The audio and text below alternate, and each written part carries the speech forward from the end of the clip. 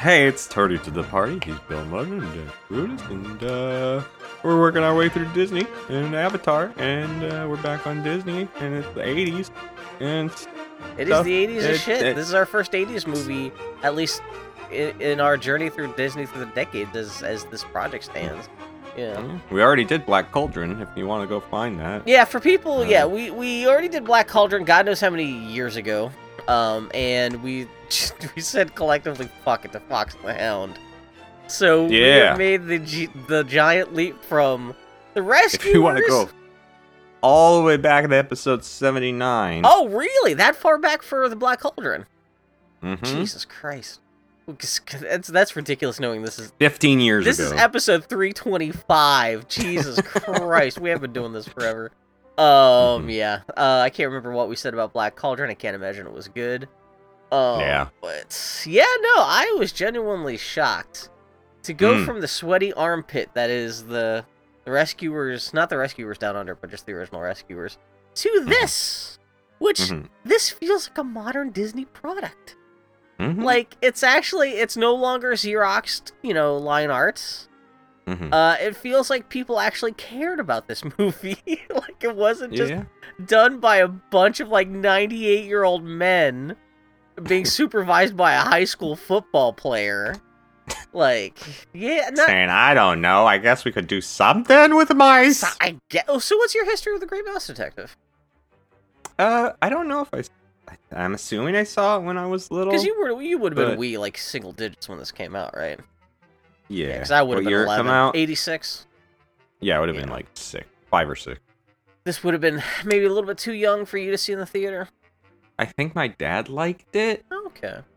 Your dad seems to have good taste, and this, a Disney movie that's about Sherlock Holmes, I could see that being appealing to a guy like that, Yeah, I was shocked that I haven't watched it in ages, and I was shocked at how much I enjoyed it. Yeah. It's actually... I was kind of expecting it to be but no, it's you know what? And I give pretty much all of that credit to Vincent Price as the bad guy. I mean, that doesn't hurt. I mean, the actual voice cast in this is just, you know what? For someone who spent all of the Rescuers screaming about how, who was the girl in the Rescuers? Fucking Penny or whatever. The little girl. The little girl, Penny. yeah. She was all icky wicky baby. Olivia, the little girl in this cartoon, may be the cutest Disney character ever. Legitimately cute. Why is that? You know why? Because she got Irish accent. She got that. Well, I think it should technically. That goes a long way. I'm assuming it's supposed to be a Scottish accent. Because the moment her dad opens his mouth, Irish or Scottish, you're like, oh, that is just Scrooge McDuck. Yep. So, I forgot. I was going to joke that this is the role that got that guy the Scrooge McDuck gig. But I guess he must have done Scrooge McDuck for Mickey's Christmas Carol a couple years before this, so I guess... There was also, a record that he did about... Oh, okay. The Mickey Christmas Carol he did on record first, and then he did the animated version But yeah, later. This is so lovingly animated. And it's not it's not a movie of big scope. You can tell, they still didn't have a ton of money, but... I think it was it helps that Glenn Keane was the supervisor. That's the crazy thing. You fire up these credits, and it is just... Well, we noted that some of these names had already begun to pop up in The Rescuers, because I think Glenn Keane is distantly mentioned in the credits for The Rescuers and stuff. But this is Clements and Musker, who did... I should look up for sure. I think it's Clements and Musker who did Little Mermaid, Aladdin. Yeah. I can't remember if they did Lion King, because I know there's the two teams that switched off. God, who did Beauty and the Beast? But, you've got, Andreas Deha. You got Glenn Keane. I'm assuming he must have been the lead for Ratigan, because Ratigan's so much a big, burly, I could see that being a Glenn Keane. But even all the characters in this are really nicely animated. And it's just a very handsome, tiny, little, low-budget Disney film.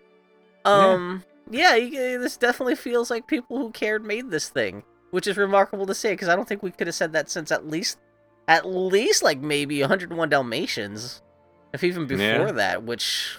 Since Walt died, basically. At least, and even then, I kind of think they were kind of coasting on autopilot a little bit after Disney stopped paying attention to the features and was spending more of his time working on Disneyland and shit like that. But it is pretty weird that I know he didn't know he was near the end of his life. Yeah. But you think that somebody as prolific at Disney would have groomed a number 2. That's the amazing thing, where if I remember correctly, Or did he just assume, I'm going to live forever? I do think it was one of those things when he died, like, he only found out he had cancer, like, maybe 2 months before. Because he died, like, I think it was, like, December of 66. And I think he only went to the doctor for the first time in, like, that August. And so I think it was so quick that, like, he had no chance to... But although you would think, because he was, like, I think he was, like, in his 50s or something like that. Or 60s. Because I think he was born around the turn of the century. You'd think you would start thinking a little, especially with the entire company hinging on that one guy. Yeah! Or at least talk to his daughter and say, hey, daughter, do you want to have any vested interest in taking over the company rather than your fucking high school football boyfriend? Yeah, do something. And, well, that's funny because, yeah, just noting that this came out in 1986, that means this is exactly 20 years since Walt Disney died, that you get the first flicker of life in the company again, where it's like, okay, maybe there's a future to this shit. So you probably just saw this on, like, a white clamshell VHS tape years after it came out then? Probably, I'd assume so. Yeah, I'd only heard about it's funny because in my mind's eye, I always refer to this as Basil of Baker Street, because I've only heard this movie by reputation, by reading animation history books and interviews and stuff with animation people, and everyone who worked on this still refers to this as Basil of Baker Street, because that was the working title until the last 10 minutes before fucking Michael Eisner and Jeffrey Katzenberg came in, because this is a big deal movie, because this is the last movie that Tron Miller, the high school football jock husband of Disney's daughter, this is the last movie that he was involved in. This is the last movie that he approved, but this is also the first movie that, I guess this must have been in the middle of production when that Ron Miller guy got kicked out, and the Disney Board of Executives finally said, we need to get some fresh blood in this company. We need to actually hire real Hollywood people. Let's hire Michael Eisner and Jeffrey Katzenberg away from Paramount Pictures, and let's give them control. And so I guess they came in. I don't think they fucked with this movie too badly. They only showed up just long enough to be like, Basil of Baker Street sounds stupid. No one cares about Sherlock Holmes. I guess the young Sherlock Holmes, the movie, came out a year before this and bombed, and so they did the Hollywood thing of, like, if one movie about a thing bombed, then every other movie that might even seem tangentially related to that thing has to change their name and stuff. So, yeah, they changed the name to The Great Mouse Detective, which I guess famously caused kerfuffle with people making the movie because they were like, that's dumb, that's like... I guess this is infamous of an event enough that it eventually became like its own Jeopardy category of like take the name of a classic Disney movie and retitle it like The Great Mouse Detective, where instead of just being the name of the movie, it's like, instead of Snow White and the Seven Dwarfs, it's Seven Little Men Help a Lady. Instead of Pinocchio, it's a wooden puppet who wants to become a boy, if that was the title of the movie. And so, yeah, I guess that became... Did I just hear a dog bark on your end? Was that was your... That was on your end. That was on my end, man. It picked up so... You got a dog! What? How did that I know I do. I know I do, but I only heard it in my headphones. I didn't hear it in my ears. That'll be fascinating to see if it comes up there. Weird. I just assumed that Willie just barked at something. I mean, it popped up on my... Yeah, on your end of the recording. Yeah. I usually can hear him, but I only heard it come through the speakers. You know what I think it was? Weird. What? Ghost Mutt. Ghost Mutt. Ghost Mutt. He's always been our secret third-party podcast co-host. He just hasn't made his presence known until now. But yeah, so I guess that was the one big kerfuffle, and so this movie came out, and also, did this actually come out against American Tail? Who did American Tail come out? Let's see. American Tail. Because I think this, I think I remember as a kid, yeah, there was a kerfuffle about how this was, 1986 was the Battle of the Animated Mice. Where you had the Great Mouse Detective. That was 1986. Yeah, go against Don Bluth, and I guess Don Bluth crushed the Great Mouse Detective. I guess the Great Mouse Detective... Well, he had the magic of Dom DeLuise in there, come on. What was the cast of that goddamn shit? Yeah, Dom DeLuise, and Madeline Kahn! I might have to go back and rewatch American Tail. And jerk off to it. Did she play a sexy cat? Woohoo. Let's see, what did she play? Oh, Madeline Kahn? Yeah, Madeline Kahn's in the fucking... She played Goosey Mouseheimer, a German-born mouse. Oh. Apparently, I don't remember that movie as well as I thought I did, because I don't remember that character. I have never seen American Tail. I've only seen the goddamn music video for that goddamn fucking song. It played over and over and over again. Anyway, so I guess, I guess American Tail totally trounced The Great Mouse Detective at the box office. But I guess Michael Eisner and Jeffrey Katzenberg, they were encouraged enough by all the positive reviews of The Great Mouse Detective. I guess it was much better reviewed than American Tail was. That they were like, okay, we see that like everyone at least appreciated that the studio tried to do a better job with this movie. Let's keep on putting time and effort and money into these movies, and that's how this is really the kind of start. When's Oliver and Company? Is that after this? Let's see. I think so. 'Cause it's so 80s cool. It is so that's 1988, and well, that's the important thing is like, let's see. What's the name of this I remember movie? that one. I actually literally remember seeing. Why'd I put literally in front of that? I remember seeing it in the theater, and both me and my mom were so mad after seeing it because we both disliked it so much. Oh no! I hated that movie. I walked out of that. That was the first time I can remember leaving a theater mad. Oh, man. So the timeline is, so I guess by the time this came out, fucking Oliver and Company was already under work. But The Little Mermaid was the first movie that started from the ground up with, like, hey, let's put some money and stuff. And I guess it was the success of The Great Mouse Detective, which Clements and Musker were like, okay, let's get fucking Menken and Ashman from Broadway. They had just done Little Shop of Horrors. Let's see if they can't do some songs. Let's do The Little Mermaid. Let's try to do a more classical Disney film. And the rest is history. That just started the whole renaissance. And it's the Great Mouse Detective is kind of the springboard for that. Yeah. You just which is weird because they only put 2 songs in here. Yeah. So it's not a musical, but they threw 2 in randomly. One that kind of fits the setting because they go to a cabaret club, and the other one just. It's a joke. It's a rec. No, there's 3 songs because there's Radigan's big villain number, but then he also has the song on the record player. Well, yeah, I don't really count that as because it's not a musical number. But it is funny that like there's only really one typical song. Because even the other song is just like a dance hall number. It's like diegetic. It's not like anyone. It's not like a musical number. And it doesn't move the plot forward. I was kind of like, it's funny too because when that musical, I don't know if you want to do blow by blow, but like when it got to the, I don't know. I did it, but it's up to whatever. You. As long as we get to all your notes, I guess.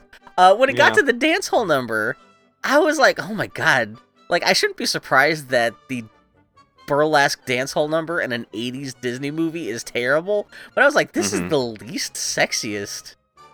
But she does eventually kind of end up flashing her butt a little bit, and she ends up showing a little bit of leg. But I did see part of the trivia for this movie is that the original version of that dance hall number was a song written by Henry Mancini, who is the guy who did he's a famous musician who did the score for this movie. Was a more like actual burlesque thing. I guess Tron Miller was all like, no, that's too sexy. You gotta make it more cute. You can't be it. So they had to go back and reanimate half the thing. And they replaced that song wholesale with a song that was kind of cooked up on a whim by the voice actress who was doing that number. And so they just had her come up with a song at the last minute, and they reanimated like half that sequence. And yeah, I guess they said it was like, then they had to like slow down and repurpose what footage, try to salvage what footage they could from the original version of that number. So that's why it's kind of like a really kind of weirdly kind of, so. I'm sorry, you were going to say something. Oh, I don't remember. What the fuck? Hey, what was up with, why so many mice movies? Yeah. That's the weird thing! I guess part of the Genesis... The Rescuers. Yeah. An American Tail. 5 Goes West. Secret of NIMH. The Rescuers Down Under.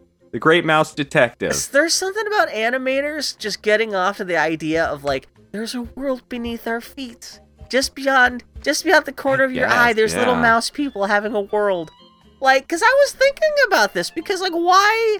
you get so YouTuber-y about the world of this movie, because like everyone in this movie seems to have like a human equivalent, because like it's the Basil of Baker Street. He lives underneath the house where I guess it's an apartment where Sherlock Holmes lives. I guess there's a mouse queen that like is like Queen Victoria, but for mice. And I guess she lives as long. She's been alive as long as Queen Victoria. Does this work the same as your beloved Christmas special, where there's like just a mouse version of every human? Which special was that? The one with the giraffe piss water. Well, am I having a stroke or you having a stroke? I'm totally never. You are.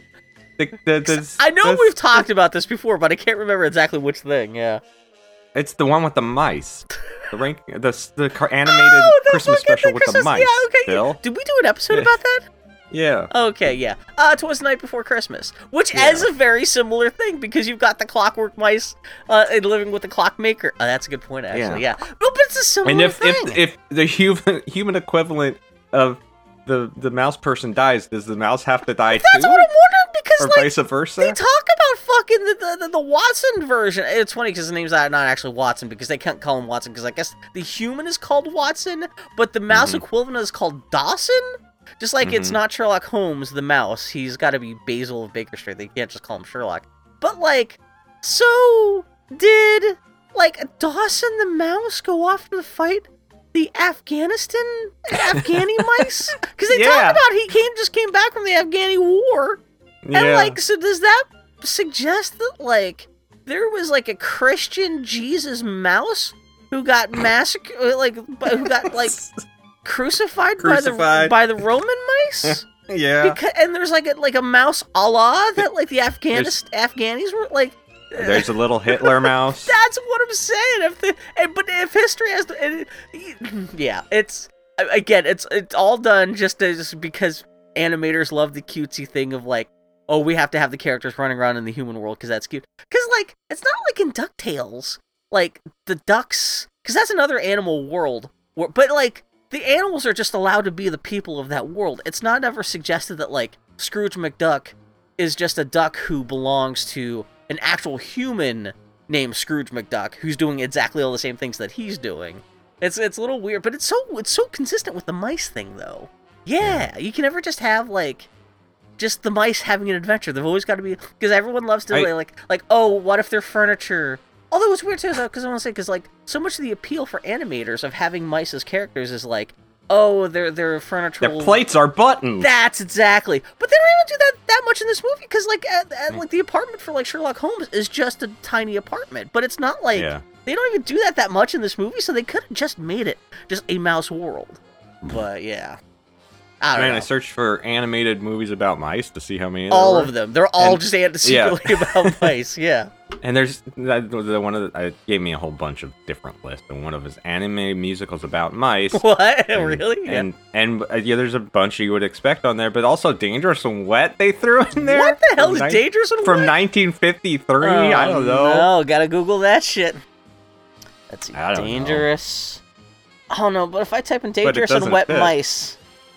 No, it just search Dangerous and Wet. It's just a musical romance movie from 1950. But it's animated. It's not just people like dressed up like mice or something like that. No, it's just people. They're just human beings. I don't know why it was on the list. It's weird. Okay, yeah. Google doesn't always know what it's doing. Yeah.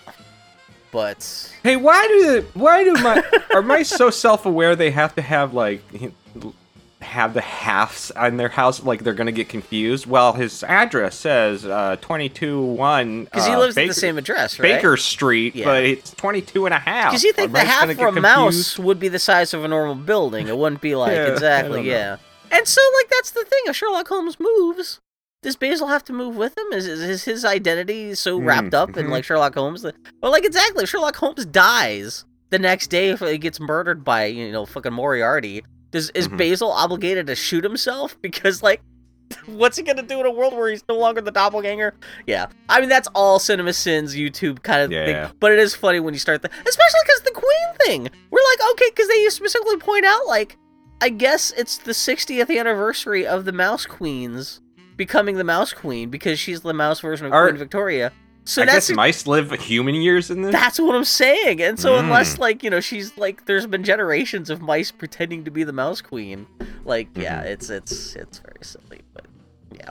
I mean, I do love the animation, because, like, all the characters, this movie feels like what the Disney Afternoon was trying to be in terms of quality of animation and everything like that. Because, like, it's funny because I know people, especially little kids who kind of grew up with the Disney Afternoon. The Disney Afternoon didn't start until I was, like, 15. And so I was into the Disney Afternoon, but I could still appreciate that the animation is not as good as feature animation. But it's funny that, but it was better than, like, He-Man and Voltron exactly. and all that garbage. But it's funny, I know so many people who grew up with the Disney Afternoon who misremember the animation. You know, that's what I'm saying. But, like, those people tend to misremember the animation looking like the Great Mouse Detective. But you can go every back, now and then. Every now and then. Well, the opening just credits like how look so good. Animaniacs or Looney Tunes, they get the good animation studio every once in a while. And like, too, damn, this looks tight. God, yeah. And Disney was the same way. Sometimes it would look really good. Sometimes it would look like, oh no, they made all the mistakes. But man, this movie smells like McDonald's. It's that kind of era of Disney, though. Yeah. Where it's like the 80s Disney. Did they do, let's see, Great Mouse Detective? They had to have done McDonald's toys. Oh, I'm sure. Because, like, but, like, I could totally... I know Disney was, Oh, yeah, that is... Like, during Aladdin and stuff, it was more... They had a Burger King deal. There's a... Well, again, I always talk about Defunct Land, but I think Defunct Land did a whole history of McDonald's and all the fast food tie-ins that they did, and there was a thing of, like... I guess that towards the end of the Reagan era, 80s... There was, like, a crackdown on, like, Disney, you can't just be forcing fast food down kids' throats with McDonald's. And so I guess they were like, well, let's do Burger King instead. I guess that's the healthier option or something like that. But, yeah. I'm looking at... The Burger King had the kids club with all the different kids. You know, they got the wheelchair kid. There's the robot kid with the visor? The robot, yeah. I only get it because I was like you know, my teens when I'd see the commercials, but I never really A couple of my sisters worked at Burger King at the time. Oh, okay. So. Oh, you were like Marty McFly then. I was exactly like Marty McFly. That's cute because because Back to the Future is your one touchstone for everything. If it's in Back to the Future and you can reference it through Back to the Future, you will. It's the lens through which I view all things. You have to use your hands. That's a toy for babies. Elijah Wood's most famous role. When I'm dying on my deathbed, I'm gonna hold my hand up in the air and be like, "This is like when Marty was disappearing at the Enchantment Under the Sea dance." I'm like Biff after I drove the car back to 2015 and I was having the heart attack after I crawled out of the DeLorean after giving myself the almanac. Yeah.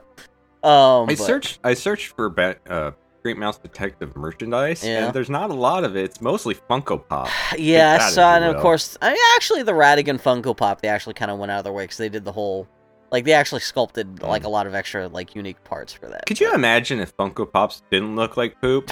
Man, like if they were actually well designed, how much more money they could make on those? There's a couple competing Funko style toy lines. Like there's like one Japanese one called Nendoroids or something like that. Yeah, that those are expensive. But that's the problem because they're like $80 a piece, whereas a Funko Pop was like what, $15-20 bucks. But yeah, you get what you pay for when it's a Funko Pop. But yeah, no, trying to think of anything else interesting about this movie other than just like we're already out. No, that's not even a bad thing. But we haven't even talked about Vincent Price's performance or his character. That's because it's just a given that like his rage is always seething just underneath. That's the only other thing I knew about this movie is that everyone talks about how, not everyone, but like fucking people are like, oh, it's obvious that Vincent Price and Basil of Baker Street used to be dating, and now they're just like scorned exes, and that's why they're so like I don't get at each other. I've heard that from so many ladies that's their takeaways. They were obviously boyfriends, and so I mean, where are the other rats in this world? That's a good point. If you don't, is it just racism? Is it rat racism? If you don't want to be called a rat, then maybe don't call yourself Ratigan. Yeah, kind of help yourself out there a little bit, Larry. There was a point where Basil calls him the Napoleon of crime, and I was like, oh no, that's from Cats. That's the line from Cats with McCavity. Oh god, yeah. He's the Napoleon of crime, and I had a full body Shudder flashback. Cats. Oh, dude, I can hear what's his name's voice say that from the live action. Oh, I got the piss shivers from that. No, but yeah, it's Vincent Price. And looking up Vincent Price, what he thought about this movie, I guess he claimed on multiple occasions that this was his most favorite film role to play. probably didn't hurt that he could just record this in his slippers and he didn't have to like get up and do anything. But there's a like quote unquote behind the scenes thing on Disney I Plus didn't see any about of that, them making this. And when he's doing his lines, reading his lines, he's wearing fucking George Romero glasses, man. Oh, of course. Yeah, because he big, was thick, and chunky. Man, because he died in like 1993 or something like that. So this is less than a decade before he died. And when he died, he was like a frail old man. So that makes sense that like even in 1986 he would be half blind. Yeah. I only know animation-wise him doing this and Thief and the Cobbler. I wish he had done more big, imposing characters like Ratigan, because seriously, I feel like he didn't get to do that in live action. He never got to be big and imposing because he was fucking Vincent Price. You can't be big and imposing with that mustache. What did he play in? He did such a good job with it. What did he play in The Thief and the Cobbler? The like I've basically only seen the that bar once. role. We did not do that for the podcast, right? No, and also you have to watch you have to watch the cobbled together cut. Yeah, which I'm assuming that's get on anything YouTube, out of it, because all the other versions are poo. I think there's also a little bit of a problem with Vincent Price as a voice actor, is that like he's always just going to be Vincent Price. Like he's not going to do a voice. So, I forgot. Vincent Price's other big animated thing would probably be him on Scooby-Doo, where he's just playing Vincent Price. But like, Vincent Price. He's always just gonna be, like, if he'd ever been in another Disney production, it would have just been being, like, it would be interesting to have Vincent Price somehow voice a hero. Because, like, Vincent Price, like, his characters are always, like, wildly sympathetic and stuff like that, so it's weird that he got pigeonholed just playing villains all the time, but, I did look it up, too, just to see if people were justified in thinking that Basil of Baker Street and fucking Ratigan were gay ex-lovers. This got me thinking, was Vincent D'Onofrio actually gay? And I looked Vincent D'Onofrio? Well, we know about him. We know about him. This is what I get for just having watched Hawkeye. I guess did come out. We may have talked about this before. Maybe I forgot that I found out this information. Even though, perfect thing of like, even though Vincent Price had been married like 4 times, I guess his daughter had come out as a lesbian to him back in the 80s. And he was like, oh yeah, I've sucked dick. Don't worry about it. I'm gay too. It's okay. So she did come out and say, oh yeah, dad was a little queer. So, which big shocker, Vincent Price is gay. I know that'll blow everyone's minds, but like, or at least queer or something like that. At least bisexual or something like that. So, but that's actually interesting too, because, that's a big thing with Disney villains and the whole camp factor. And this is one of the movies that really embraces the fact that, like, the villain's just a big queen, essentially. And even going back to, like, Maleficent and Cruella, like, that's more for modern reinterpretation of all those characters as, like, all the Disney villains being super campy, gay-coded stuff. But, like, Vincent Price slots in perfectly with that, though. And he is one of the best Disney villains. Is Ratigan big, gay, and campy, or is he just British? That's a good point, too. He's British and dressed nicely, which in American eyes means gay. But but like again, but that kind of feeds into that whole, stereotype. Who was? Oh yeah, because Menken and Ashman, they try to get Divine to play Ursula in the Little Mermaid, and no, I guess Gaston. He's just a big. It's almost kind of funny because like Gaston is so much the opposite. Although that's still campy, but it's not gay campy. It's more like so straight he almost loops back around to being gay because he's still so muscular and just hairy chested. But shut up, Bill. Hey man, that him Ratigan running through the clockwork at the end. That looks great. That's one of the other few things I've ever heard about this movie was like all the CGI and the Big Ben chase at the end. And I was like expecting like 15 minutes of like this insane chase. Oh, they couldn't afford that back then. That's the thing. I was like, why is this only like 3 shots? And I was like, oh, because it's 1986, and how much CGI did you expect to be in this fucking movie? It is impressive. Like the half dozen CGI camera shots that are in this movie are still, fuck. I'm watching it now, and there's like one big sweeping pan where the camera just like pans across like the whole like the innards of Big Ben and like ends on like the inside of the clock face, and it just looks so very nice. I guess he was. I like how No, go ahead. He gets more and more animalistic and more rat-like in that Well, scene. so what happens? Which basically, if he had done that to the Basil the entire time, he could have just kicked his ass because Basil can't do nothing. Yeah, He's because a Basil's prissy little detective. He's a mice. Yeah, He's a mouse. Yeah, he's a mices. I guess that's the Nim thing of like where mice or like rats are just inherently bigger and more powerful than mice. But yeah, so what happens? Ratigan gets his cloak caught in a gear and he ends up ripping it off, which ends up ripping off his suit. Because and then he gets goes so mad that he sees Basil escaping with the girl. That is totally Glenn Keane animation where it smashes into his face. I'm just rewatching it now and then Oh wait, no, and then fucking he runs through the clockwork, and that is obviously super CG. And like he's tearing off his he's getting buck naked to fuck Basil in the ass. Great the rat-like animation on him running is great. As he gets more feral. In that. You know what the terrible thing is, actually? That would have been kind of great to see. Because it got the Secret of Nim stuck in my head. Which, that's probably the all-time best mouse/rat animation. That would have been nice to see Don Bluth's take on this, though. Because Don Bluth is so good at that kind of shit. Specifically because we've seen what he can do with that stuff with him. It's almost like it's all he knows how to do. That's silly faces. Thing. Yeah. Or silly faces, hands, and mice. That's Don Bluth's and big bread fat butter. guys with bouncing bellies, like walking towards the camera. That's kind of it. Like doing the whole big Don Bluth shuffle. Yeah. Because if he makes them try to look too realistic, their faces get all floaty. Well, and we've seen that with Anastasia. Yeah. Unless he's horny on Maine, like Daphne from. Oh God, yeah. Well, she's just jiggling tits. She's Christina Hendricks in fucking. Her nipples are pointing everywhere. Did they actually show her nipples that much? I can't even remember. Not really. But like, I don't think so. I think it was still kind of stretchy enough where you can they pushed it as far as they could. You don't actually specifically see nipples, but it's definitely pointy. Yeah, they. It's almost like he's a repressed Mormon or something. Oh God, did we? Is that what we found out about him? That he's repressed? I wouldn't. We found out. We discovered it. We got you, Don. We got you. We cracked the case like the Basil of Baker Street. We put on our little sleuth and gnats. So I guess the whole ending with the CGI, I guess it originally was just supposed to be that Ratigan's little airship was supposed to just smash into the face of Big Ben, and then he would just fall out and die.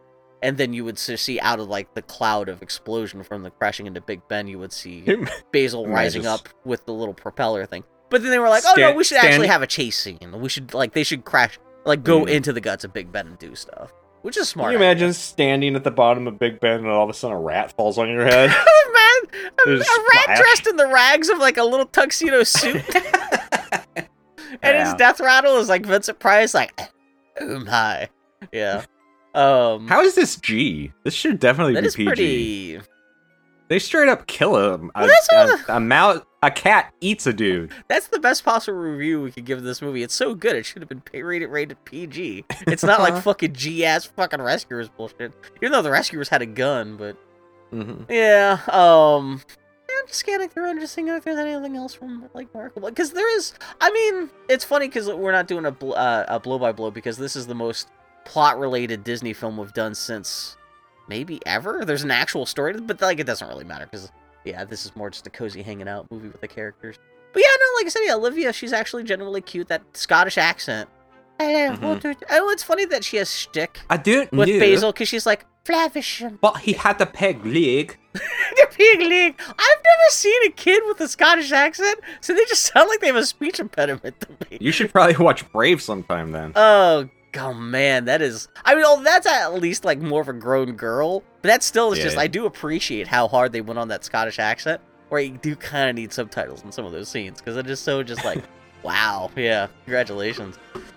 But yeah, no, this is... It's again, just the animation looks so nice, and it's just, the character designs are so Glenn Keane-y, and it's nice to see actual inked cells again.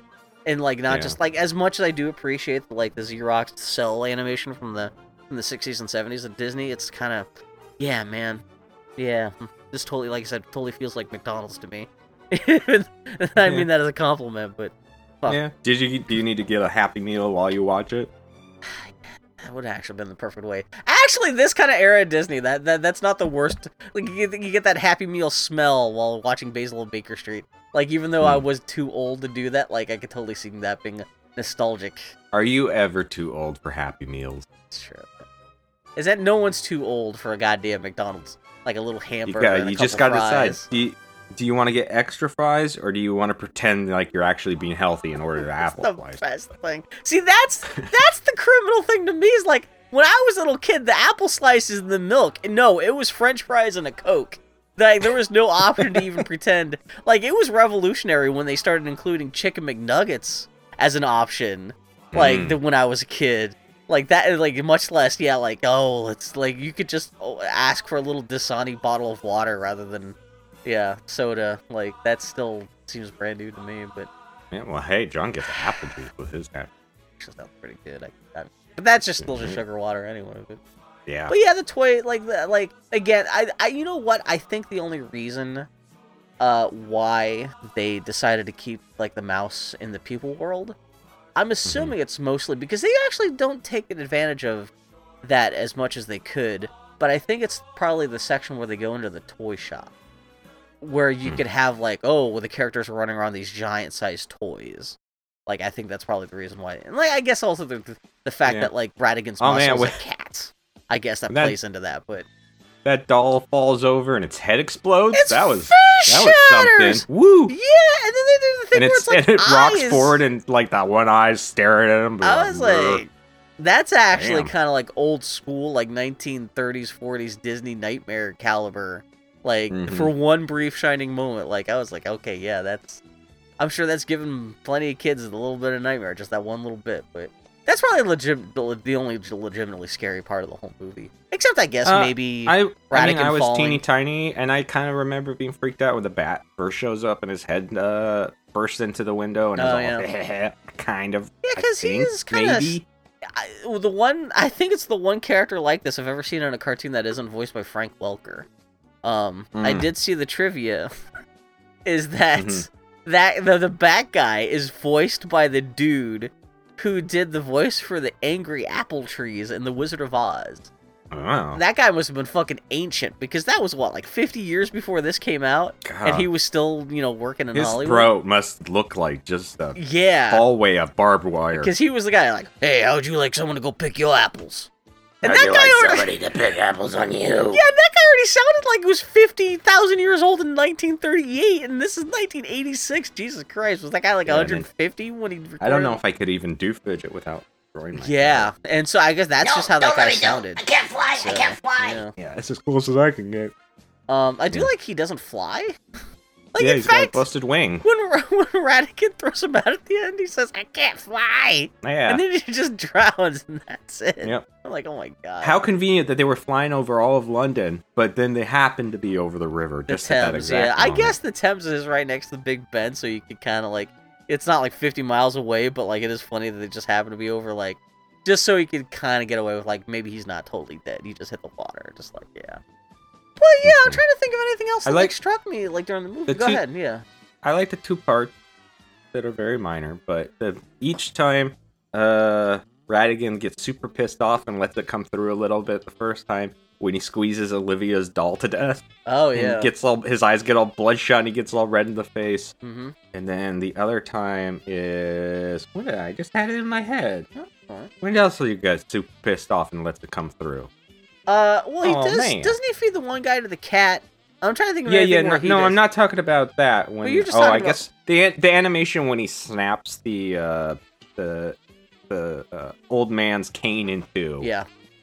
The animation on that's really good. nice. And they do just even looking at now and watching his musical number, the fact that he's so classy and dapper, but he still has he's got a little bit of the shag on his cheeks, and he's got the 5 o'clock shadow, which really kind of suggests kind of like a Jack the Ripper, kind of uncouth, rough interior underneath the fancy gloss is kind of. Do you know enough about Sherlock Holmes to know if this guy is supposed to be Moriarty, or is he another character? Radigan?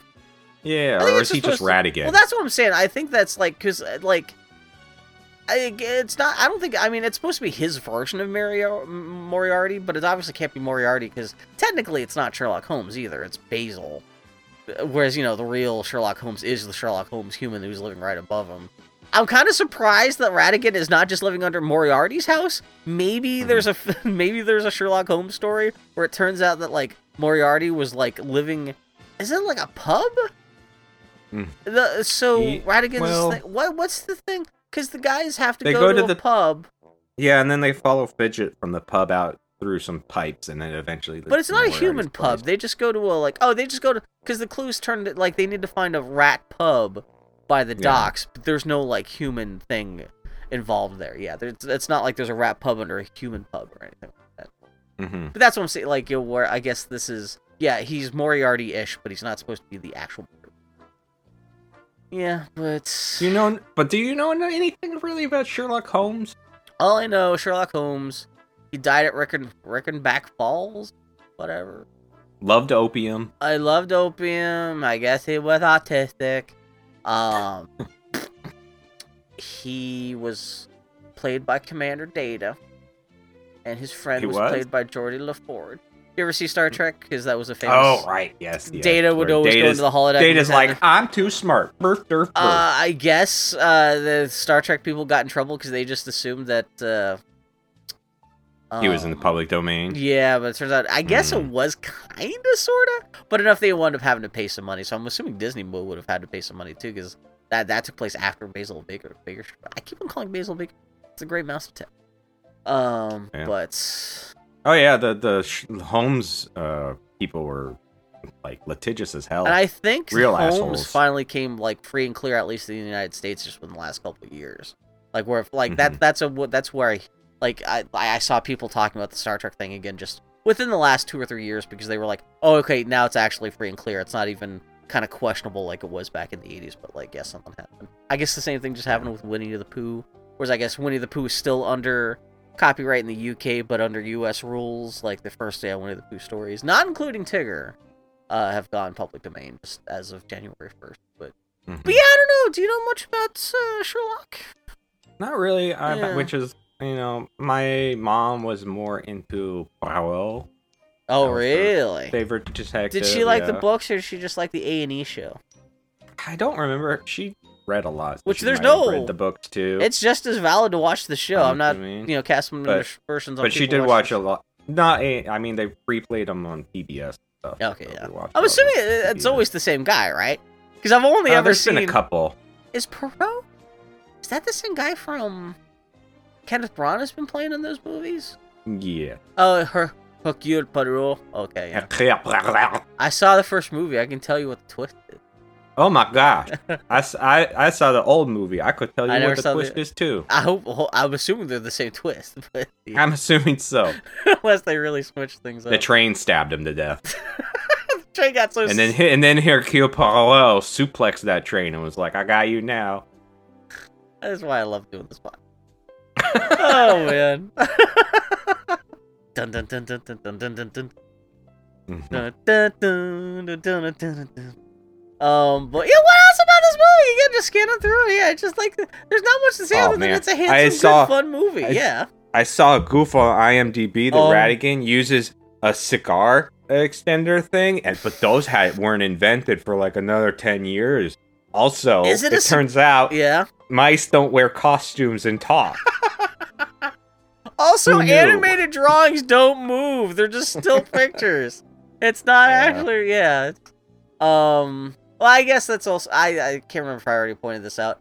The little artifact of Tron Miller having to fuck shit up was, I guess, in the original book, Olivia is an actual lady. She's like a grown adult woman whose dad was been captured, and I guess they were gonna make that was supposed to be the love interest for Basil, but Tron Miller being all like, "No, we gotta make this. We gotta make this cute for the grandmas dragging their kids to a Disney movie. You gotta make her a cutesy wootsy little girl instead." And so, of course, we have to give this character less agency and make her cute because But that's when at least if they had to make that kid make her artificially a kid, at least they made her a really cute kid. But it is Yeah. kind of a bummer because I could totally see there being a version of this movie where it is kind of a tough girl hanging out, tough dame hanging out with Basil and stuff like that. But Tough game. Puff Dame, Yeah, it's a good movie. it's a good I like it. movie. It's a good movie. We haven't been able to say that for a while. That's the terrible, because we could have done a Blood, but there's not much to say other than and I'm assuming if people are listening to us talk about it, they've probably already seen it. But yeah, no, it's just it feels like the first thing Disney's made in 20 plus years where they actually cared about it. And when Ratigan finds out that Basil knows what he's up to, and he says, I can see his stupid, smug, smiling face, and he bonks his head against the glass 2 times, and then gets an alley on his head. That animation's great. They just did a really good job with all of Ratigan's animation. I still don't understand. Well, I do love how he leaves a trap for Basil, too. I love the whole thing where, like, it's the bat dressed like Olivia the girl in the bottle, and the whole big banner comes out, and there's balloons. I do love that he puts him in the super trap.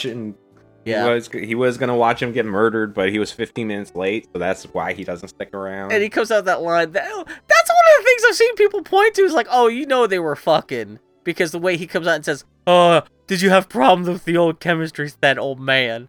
I want to make him sound like Bert Lahr from The Wizard of Oz. That's not what Vincent Price sounds like. But like that line, I've seen people come out and be like, oh, that's obviously double entendre. Chemistry set means his penis. But I still do not understand how they get out of that trap. Because I know it's a thing of like, I guess the release lever for the trap was like right by their hands, and so they had to hit the release trap. But I do love the idea that Ratigan recorded his own special goodbye song. Yeah, it's a long one too. It's a long one, yeah. And like Ratigan's such a dick.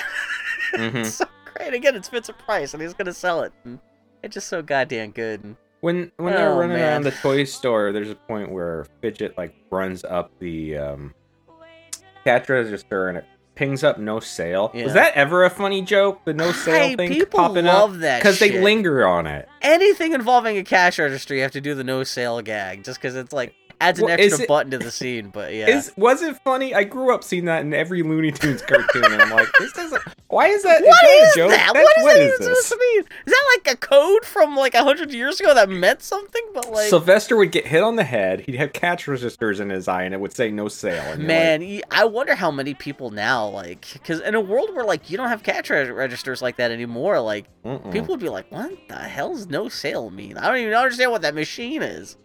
Yeah. But yeah, and I guess that's one of the other big pieces of trivia.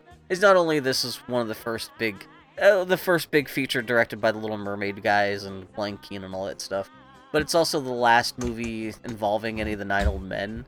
I guess Eric Larson, this guy's name, I think it's Eric Larson, was I guess one of the lesser known 9 Old Men.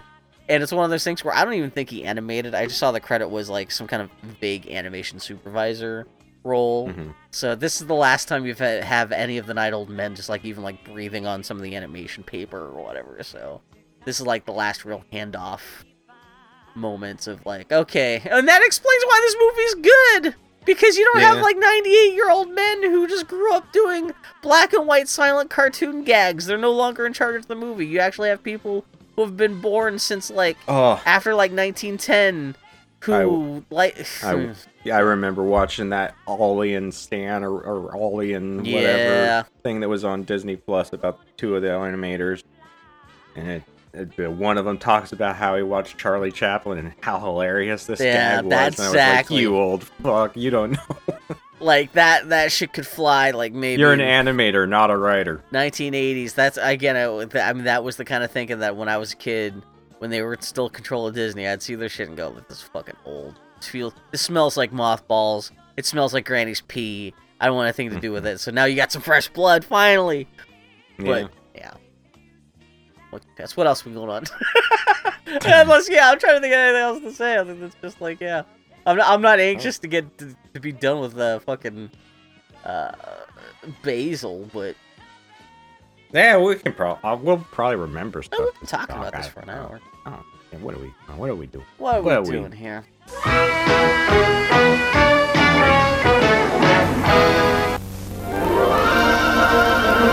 Walt Disney Pictures proudly presents a new high in animated excitement. Toby!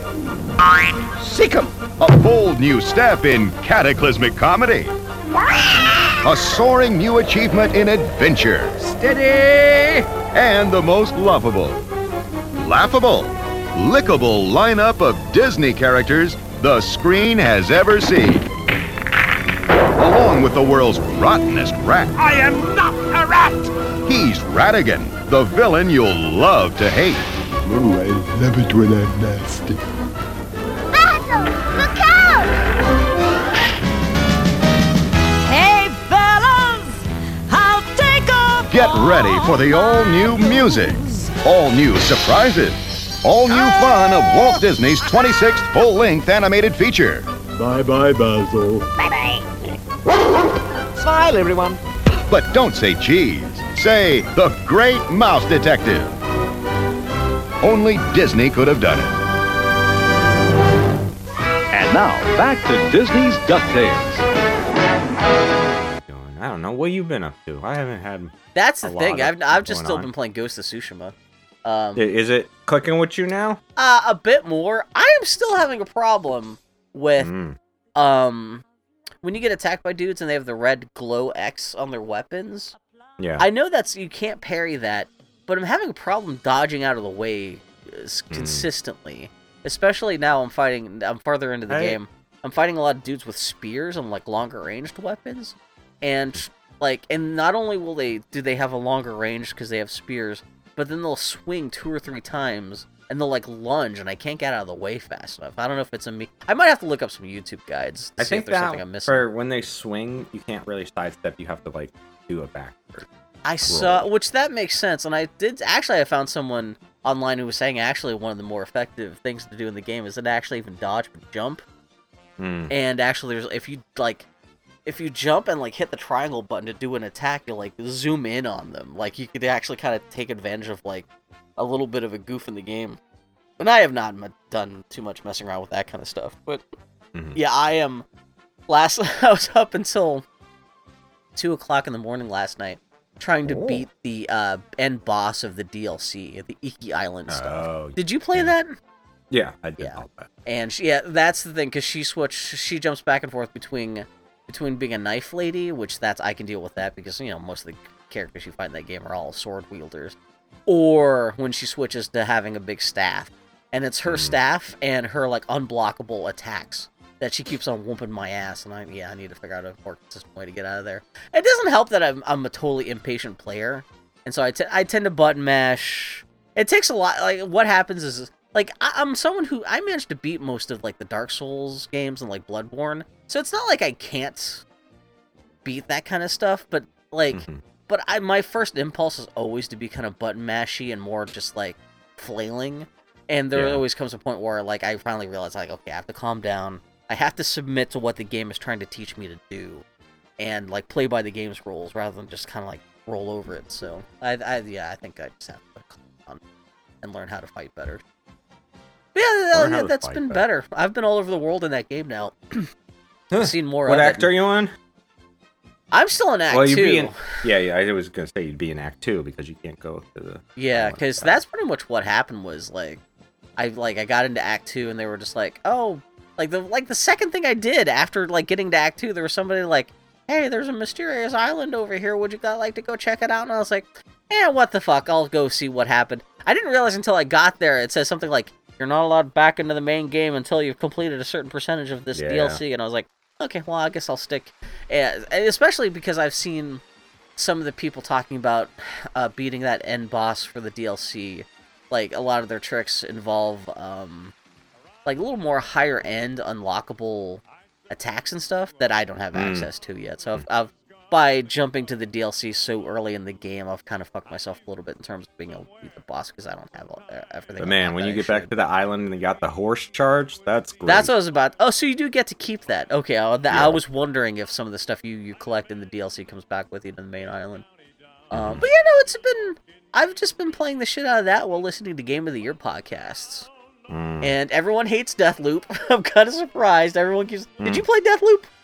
No, I have it. I just haven't played it. Yeah, there's a little bit of a story twist at the end that like everyone's just been like, I like Deathloop, but man, I'm surprised how much everyone hates the story twist. But yeah, just been, the fucking Ghost of Tsushima is really, really goddamn pretty, really colorful. I'm impressed. If you are yeah. Go ahead. If you are kind of a button masher and get impatient, you should not play Kenna and the Bridge of Spirits. Oh, really? Is that another very kind of like... It has the worst difficulty spike from running around in the game to bosses I have played in recent memory. The bosses are so frustratingly difficultly bad. I hate it. I hate the bosses. I was getting so pissed off. I just said, fuck you, game, and I bumped the difficulty down to story mode because I was only one click up from, play Icky Bicky Baby mode. I was one click up from that, and the bosses they fucking suck ass. That makes They're so bad. That's funny because I keep on hearing how people talk about that's like a PlayStation 2 game in terms of design. And that's one of the most but PlayStation 2... the generic enemies, you can just whack, and kill them. But then you get to the boss, and they're like, "Hey, you better fucking buckle Are there your seatbelts here, asshole." combos you're supposed to do on the boss, or No, it's not that deep of a game. Yeah. So you've got these little guys. They're called the Rot, and you kind of control them, and you can make them attack the boss at certain points when you build up enough bar. And you do that, and you think, okay, this is the time I'm gonna go in and hit the boss a whole bunch while he's trying to fight off the Rot that is currently circling him. Yeah. But if you get too close and you start hitting him, he starts flailing because he's got the Rot on him, and he knocks you back. See, So that's great. Don't give me this thing I'm supposed to take advantage of, and then have the boss hit me away when he's flailing. That's one of the things that games have done so much better about, like, if they give you a tool and they let you fight a boss, like, you let you use that tool the way it's supposed to be used. Like, yeah, that's such an old video game thing of, like, here's a thing that's really cool, but we're just going to negate it for the boss battle just because the boss battle has to be artificially difficult. That sucks. Yeah, I like the game aside from that. How far in the game are you? Is this like a later game thing, or just like consistently with all the bosses? I'm not sure how long the game is. I beat the first like big boss and cleared that area, but the first big boss I was fighting, and I was just like, I'm getting grumpy. I need to bump this difficulty down. Yeah. And then I searched online to see if other people were saying the same thing, and a lot of people are like, "Man, what is this difficulty spike with these bosses?" It's funny because I've heard a couple of people, like Phil Theobald, talk about how their kids blasted that game like multiple times. They must be playing on super baby mode because you dump it down to story mode, and yeah, it's a lot easier. Oh, especially it's not even easy mode; it's story mode. Yeah, where it's just like designed to be all like press X to like beat the boss. Okay, that kind of shit. Yeah. Okay. But the enemies do less damage, and they are less aggressive in baby mode for story, and your special meter that you control the Rot just fills up automatically slowly over time, as opposed to when you're doing damage. Okay. But man, the bosses are bad. That sucks. That's the only part. Some people are like, "Oh, it's like a Dark Souls game, Pixar." But the only Dark Souls thingy about it is like mixed is the bosses. Everything else doesn't teach you anything leading up to the bosses. I hate it when people conflate this is a hard part of the game with like, oh, this is like Dark Souls, because Dark Souls is such a. That's kind of what I was saying with the Ghost of Tsushima boss, where like it's not like artificially difficult. It's just there's something about the boss battle that I'm not understanding, and if I just like take the time to do a little bit of research and like submit to what the game is trying to teach me to do, I can figure it out. But like, no, what you're saying is just artificial, just like the game's kind of broken difficulty. It's just like bad gameplay design. It's not like, it's not like you're missing anything. It's just, it's just cheap bullshit. Which, if the whole game was that difficult, that's fine, at least whatever, you'd be used to it by now. not. But like, that sucks when the game works on a specific logic, but then when it comes to the boss battle, it no longer. That's what I'm saying. Like, it seems like a lot of games have gotten better about that, but that makes Kena sound like that much more of a throwback in a bad way. Mm-hmm. Man, and that is funny because that boss battle in Ghost of Tsushima I was playing. Yeah, it got to be 2:00 in the morning last night, and it started popping up every time I got killed by the boss lady of the DLC. And actually, this is the first time I've ever seen this in a video game where it did ask me if I wanted to dump it down to easy difficulty, which I was like, I'm not quite that discouraged yet. But it also asked me if I just wanted to quit the mission and do something else, which I'd never seen a game do that before. And I was like, is that like, because like I did see that like when playing Ghost of Tsushima, because it's open world Assassin's Creed kind of game, so you're doing all kinds of little mini missions and stuff. They'll actually ask you if you want to abandon whatever story mission that you're on now to do another story mission, and then you can come back to that and complete like a half-complete story mission later. Which I thought that was actually pretty cool. But it's funny, I've never seen a boss battle where they're like, you just want to save this boss battle for later? Which I think that's what they're saying. I haven't taken advantage of that yet. But I was like, I've never been given that option before. Which, that would have been very appreciated back in the day when you're in a boss battle like this. If they could just be like, do you just want to skip this? Like, yeah. That game, I really like certain stances, and so I wouldn't change them depending on the weapon that was being used against me. Once I started actively changing my stance to match the weapon that I've gotten a lot better about stances, because I still don't even have all of them unlocked. I've got 3 of the 4 unlocked, because that's Ghost of Tsushima has a thing where your defense... Actually, for me, it's not so much the defense, is, like, depending on which stance I'm in, like, because, like, you could have a stance that's good against swordmen, there's a stance that's good against shield guys, and there's a stance against spear users. And to me, the stance just means if you just spam the heavy attack often enough, you can just smash for that kind of enemy's defense without them being able to put up a defense.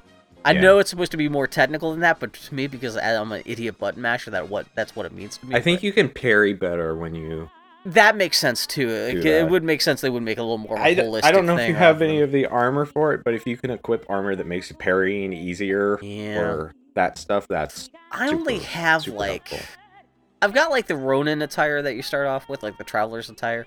I got the, I did it pretty much exactly last week. You were saying go talk to this lady and you'll get your first real suit of armor, which that's literally after we recorded last week. That's exactly what I did.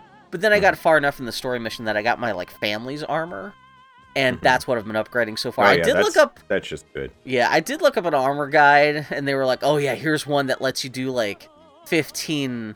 Like, when you're doing a samurai duel, like, it'll let you do, like, you can kill, like, 7 guys in a row rather than just the one. I'm like, oh, man, I should go look for that. That sounds like, but... That's your family's armor. Is it a family's armor? Okay, because I can do 3 right now. Yeah. But... Yeah, I do like the armor changes, like, physically, because I upgraded it a couple times, and it started off as normal samurai armor. Now I've got antlers and shit. Did you find any of the Oni shrines on the DLC island? Which one are the Oni shrines? There's these shrines that have a riddle attached to them. I've seen that. And if you figure out the riddle, I don't know. Maybe I've not seen that. They give you variations of the armor base, and it bases the shit on other PlayStation games. Like there's a God of War themed one, a Bloodborne themed one. Oh shit! No, I'd not even seen anything like that. I'd seen the thing where like I think your family's armor gets upgraded to look like a God of War armor. That's funny. No, I'd not seen that. Oh, that's pretty cute. Yeah, I had seen. I've sung. I've played the flute for a lot of cats. I've composed a lot of haikus. Man, especially towards the south part of the DLC island for Ghost of Tsushima, there's a couple big islands where there's some like jumping puzzles in order to like. I think I unlocked some sword skins by like exploring these islands where there's like some like traversal like puzzles and stuff like not even puzzles as much as just like how do I get to the top of this like super tall rock, kind of like just climbing. It was because I got that hook that you were talking about last week. And that's the thing that really unlocks the whole game is once you get that hook. Yeah. And, but yeah, no, okay, I had no idea there was a thing where you can unlock, like, super nerd armor shit. Okay. Oh, man. And just look at, don't try to solve the riddles yourself. Just look up what you have to do. Okay, yeah. Stuff like that, I'll be like, okay, yeah, fuck the shit. Like, I just want the thing. Yeah, just give me the thing. Video game. I love video games. Video game. Yeah, I'm still I'm fucking pussy hair's length away from finishing Animal Crossing. All I have to do is... What are you trying to do? I just need the fucking photos from my last 2 villagers. Oh. I'm close enough that every time... Because they, with the DLC, they added a thing where if you go talk to... Who's the mind reading lady on... I don't know. Katrina, I guess. She could, if you pay her money, she could advance your friendship with villagers on your island.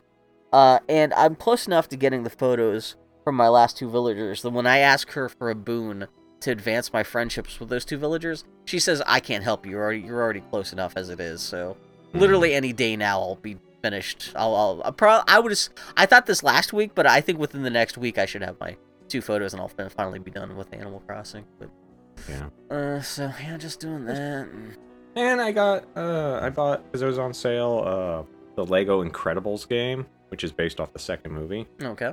And you would think, hey, you would think, Lego games, those are fun to play with little kids. And I always forget how convoluted those levels are, and how you have to switch between multiple characters, and they have to do certain special things in certain areas. Lego games aren't for little kid babies. It's weird. I'm kind of surprised they don't even have a mode in those games that's just like, hey, have fun, free Minecraft, just hang out, do whatever you want, like free roam mode. It's always like super complicated. This menu here, go there, do that. Yeah. It might not work perfectly unless you're standing in the exact right Yeah, spot. that's even that kind of fussy stuff. Like I would. That sucks because I have not. It's been a while since I've played a Lego game. I assume they would have gotten better over time with that shit. Because it's not like they don't have enough money to pour into resources for their video games. It's not like they I think all their resources are going to trying to finish that Star Wars work that they've been working on for 5 years. I was just reading about that again, where I've got Nintendo Force magazine, and they're like, this is like the third year in a row that they've put that game, and they're like, well, this game should be coming out year list. So yeah, so I don't know what could be going on with that game. Because that game was supposed to come out alongside with that last Star Wars movie 3 years ago. 2 years ago, at least. So, what Lego property would you like to see? As a video game? Yeah. It's funny because usually it's the opposite. What pre-existing property would you like to see turn into Lego? Well, if you're talking about, Well, I mean, is there a Ninjago game where you could run around like the Ninjago city set? I think there's one. Well, I mean, there's a bunch in Lego Dimensions, but yeah, that's what I'm saying. I'd like to hang out, have a video game where you're hanging out with all the Christmas Lego sets. You could I just want a VR thing. I did just announce PlayStation 2 VR or VR 2 this week. I just want to hang out in my Lego Christmas cabin with the light up brick and the fireplace in VR and just drink hot cocoa. I'd like a full-fledged Simpsons game for VR. Kind of surprised. Man, what happened with the Simpsons and Lego? I thought that was going to be more of a thing. They just did the house. They only gave us the 2 sets. Which, I guess it's more than I ever would have expected, but yeah, it seemed, I know everyone was good. They didn't even give us the Homer, the car. That would be a perfect set. That would have been perfect. That would look deliciously horrible in Lego mode, too. It was made with Lego bricks. It looks like it was already made out of Legos. Exactly, yeah. It would have been the perfect, representation of... Yeah, that is... Because I remember everyone was, tearing their assholes, okay, what's the third set gonna be? What's the third set gonna be? It just never happened. I don't understand why they haven't put out the other Disney castle. Disney has 2 castles. The castle is a huge success. Is it just... Why not put it the other one? Is it the Disneyland castle? That's it's the one the Disney World castle. Oh, it's not the Disneyland castle. No, it's the Disney World. That's weird. I believe. Because it's not I'm sure... Man, considering Disney I can't remember. I always get them so mixed up. I'm kind of surprised Disney just doesn't buy Lego, considering how, half of all Lego sets are all Disney related. Either through Marvel or actual Disney properties or, fuck. Yeah. Man. Speaking of toys, thank you very much. You gave me an Amazon gift certificate that allowed me to buy a goddamn Lego or a life-size Gremlin puppet. That's now sitting on top of my Star Wars arcade cabinet, looking at me while recording this. That thing is horrifying. I fucking love it. Thank you very much. Is that the stupidest thing you've bought in a while? Yeah, it is definitely, since the pandemic started, that has been my stupidest purchase. That's something I've been eyeing for years. And then Filthy-Old bought one, and Dan Riker bought one, and I've been seeing those are getting harder to find.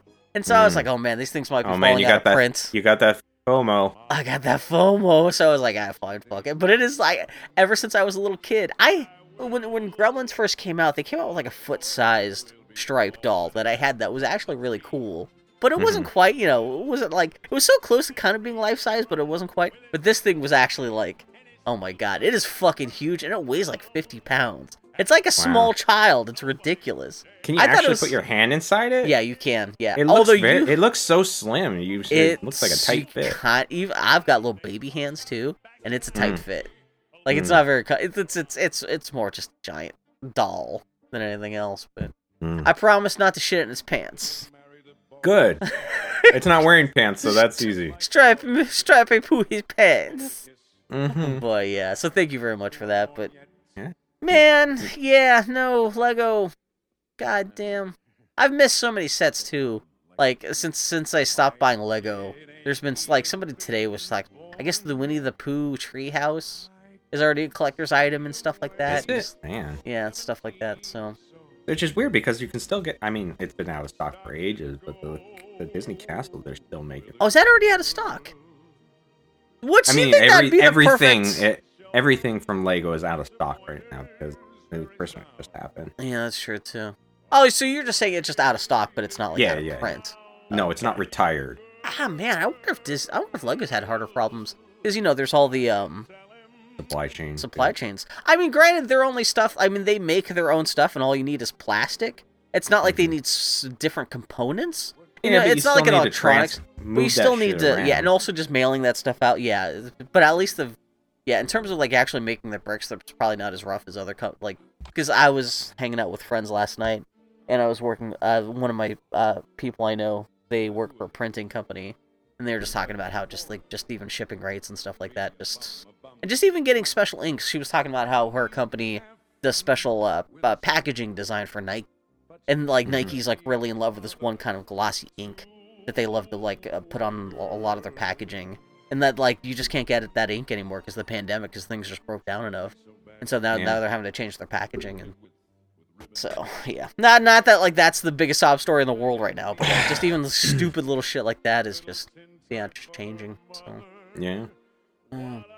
Which makes it even feel more ridiculous that I had a gremlin shipped to my house. I gotta get it. I gotta get my gremlin. Gotta get it before it goes away. The fact that it's also just standing on top of an old Star Wars arcade cabinet, it just kind of cracks me up. I've successfully recreated the 80s in my little bedroom here. Yeah, you did. Oh, man, but yeah. You been watching anything else, or? No. Have you seen Encanto? I just was watched again this morning, so I kind of sat there. Oh, that's right. I think we've talked about it because you talked about you. I didn't get through the whole thing last time because John got bored and wandered off. But this morning it was. Did you and Kelsey watch it? He cried because he said it's too scary, which it's not too scary. He just that's his final hurrah for when he doesn't want to watch something. He says it's too scary. That's his nuclear option. Yeah. Yeah, but eventually he watched it more, and I'm like, man, this is just this. Smells like Lin-Manuel. Every single song just. Yeah, we talked about that last week. It's all the patter. Yeah. And people saying their lyrics with one piano note in between each lyric. Yeah, that's a good point. Yeah. Mm-hmm. The dude's got a very specific style. I saw this week they had Lin-Manuel come to the fucking White House, and in lieu of actually doing anything to help people in the pandemic, they just. I don't know what it is with Democrats where they just think inviting the Lin-Manuel Miranda to the White House is going to be the thing that fixes whatever problems they have. Yeah. Like, this way you get when you have, like, 98-year-old people in office where they're like, let's get that Mexican rap guy. Everyone seems to love him. Instead of actually doing anything, we'll just get him to rap about something. So, not that he's Mexican. No, but yeah, were you going to say something about I have no idea what I was going to say. No, but just thinking about... Just because I was like... I guess people are talking about the We Don't Talk About Bruno number is like the new Let It Go in terms of like being an earworm and like lots of kids are getting into it. Like I've been hearing. It's fine, but no. I've been hearing stories of like little kids being like, I want to hear We Don't Talk About Bruno for the 180th time. And so I was like, I watched that again yesterday, just going like, really? And I was like, oh yeah, it's like there's some cool animation touches, but I was surprised to. Yeah, I don't know. And it's become a big enough deal that, like, I guess 2 other songs from Bruno are in contention for the Oscars this year for Best Original Song, but not when we talk about Bruno. And so, like, some people are already up in arms, and I'm like, who gives a shit? Who gives a shit? Everything else going on right now. You're upset that, like, the song that your little kid can't stop listening to. Here's the thing about We Don't Talk About Bruno. Little kids like it because they can just say We Don't Talk About Bruno no a dozen times. That's the catchy basically thing. This song. No, you don't even have to sing. You can just say it, Yeah. Yeah. Let it They go. don't say the lyric. At least with Let It Go, you had to be able to sing a little bit, because it's Let It Go. Let it go. Fuck, I hate that song. I hate that whole movie. So because I actually liked Frozen, and I didn't have a kid, so I could just watch it and not like. I didn't just like it enjoy on before its I own had a terms. kid. Yeah.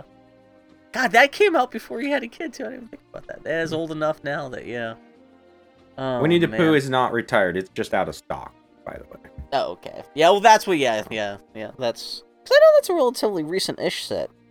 Yeah. Oh man, like I said, I still have a couple unbuilt Lego sets around here. I still need to build. I need to put back together my Lego Ghostbusters firehouse with the kit that you bought for me. That's still in a box. I need to put back together. So yeah, Got your Sesame Street. Oh yeah, Sesame Street. I love the Sesame Streets. It's so cute. It's so bright and colorful. And what else has been going on? Nothing. Yeah, I did my Halo Christmas events. Oh man, I was gonna talk about that. I was playing Halo and I just got too annoyed with it because I do the side stuff and the missions, and fucking Weapon is constantly like, "Hey, I'm really curious about that main mission. We should probably do that main mission." I'm like, "Oh, you're playing the campaign." I'm running around the open world. Quit telling. I hate it when open world games, there's people that talk in your ear like, "Hey, that main mission though." I forgot that it's called the Weapon. Do that. So I was like, was your gun talking to you? I'm like, oh no, I forgot that like fake Cortana is. Yeah. If I want to do the main mission, I do the main mission. You don't need to keep nudging me towards it. Shut up. How many missions have you done in the game? I just got out of the area where the big lasers dug down. Oh wow, okay. Oh yeah, I forgot about that. Just be careful. I think there's like maybe 10 missions in the game.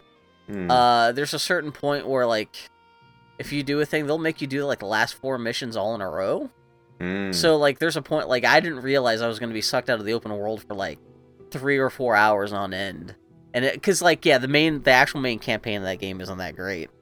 But but I was super bummed cuz like every time I picked up Halo for a couple nights in a row, I was like, they're gonna make me do another fucking campaign mission in a row. I just want to walk around the world, especially this and at the end of the year. I just want to play games and listen to Game of the Year podcasts, and I can't really do that. Well, there's a campaign thing. I mean, you can still shoot.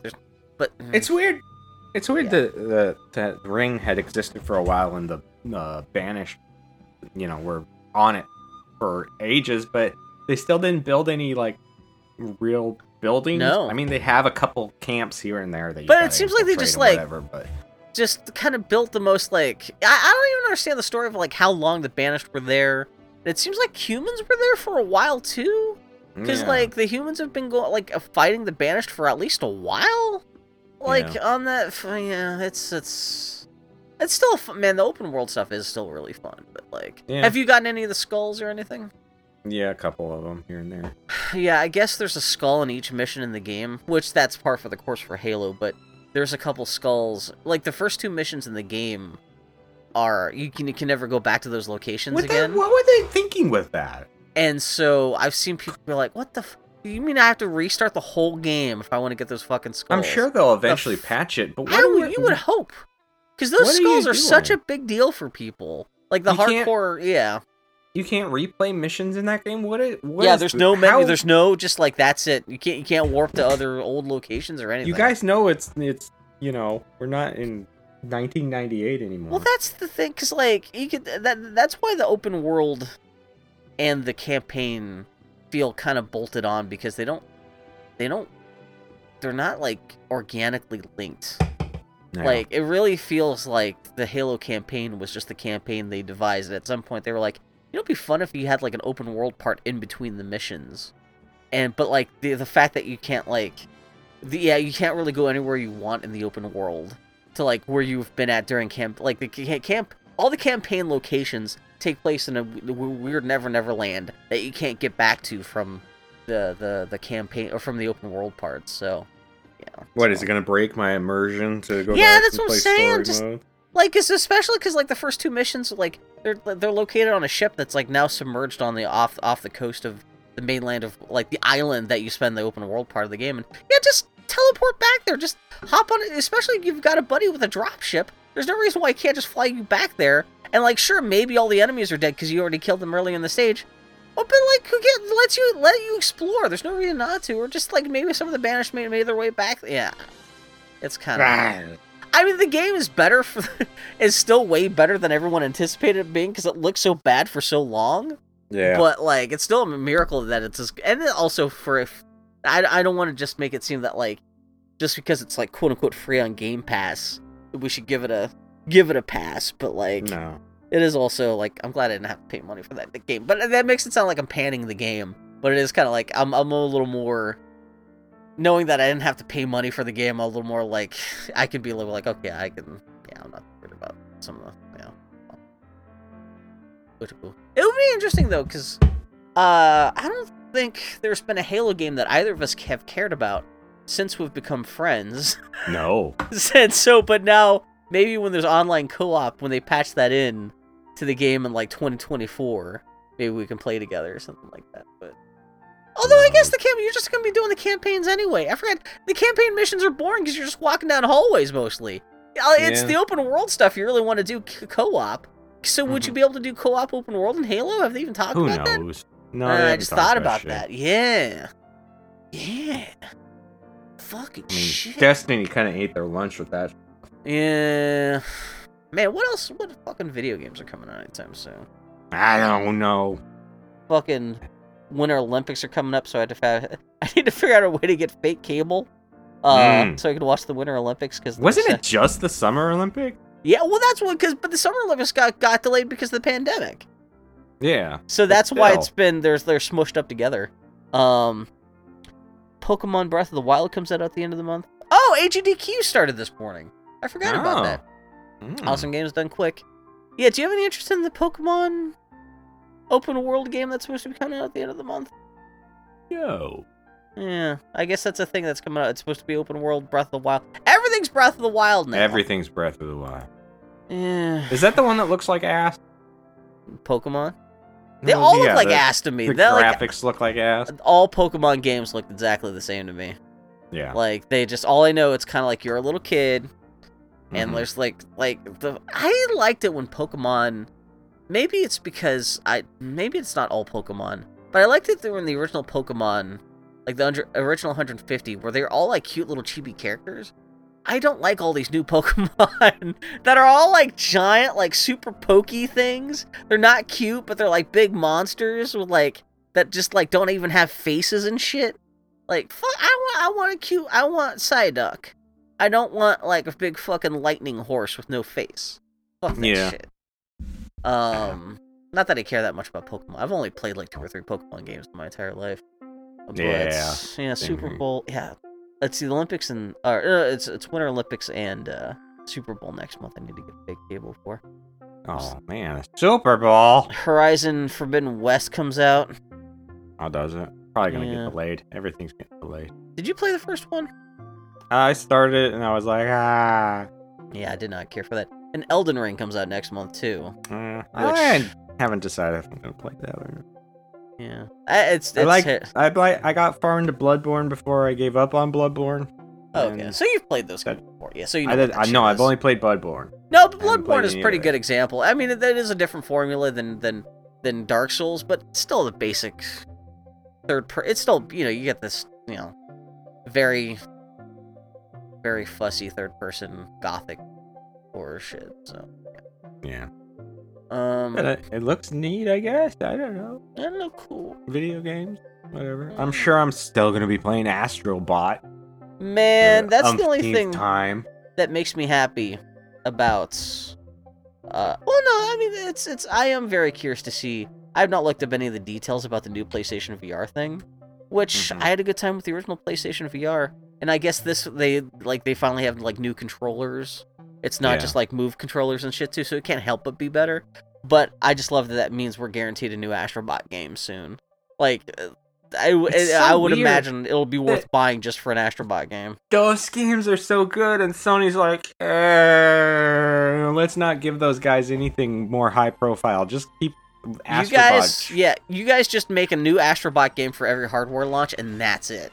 Like, When did they John just... started watching YouTube videos of the VR stuff, and he's like, I really want to play that. I'm like, well, you can't because it's on VR, and it's not for your tiny little head. He's just looking at just general VR stuff, too, not just, like, PSVR 2 stuff, but, like, just, like... No, everything. like, watching Yeah. videos of the Astrobot rescue mission on the VR headset. What's the age recommendation for you for... Yeah, I didn't even think about, I think like, it's 12 and over. even if you're 4, it's still... The headset's going to be too big. Yeah. Like, just a physical... Like, it's not even, And they like, also don't. There's not enough studies on if it affects little baby kids developing eyes and stuff. So. Well, this is a good point. Start training him with Virtual Boy. Buy one of Yeah. those for $10. Oh, yeah.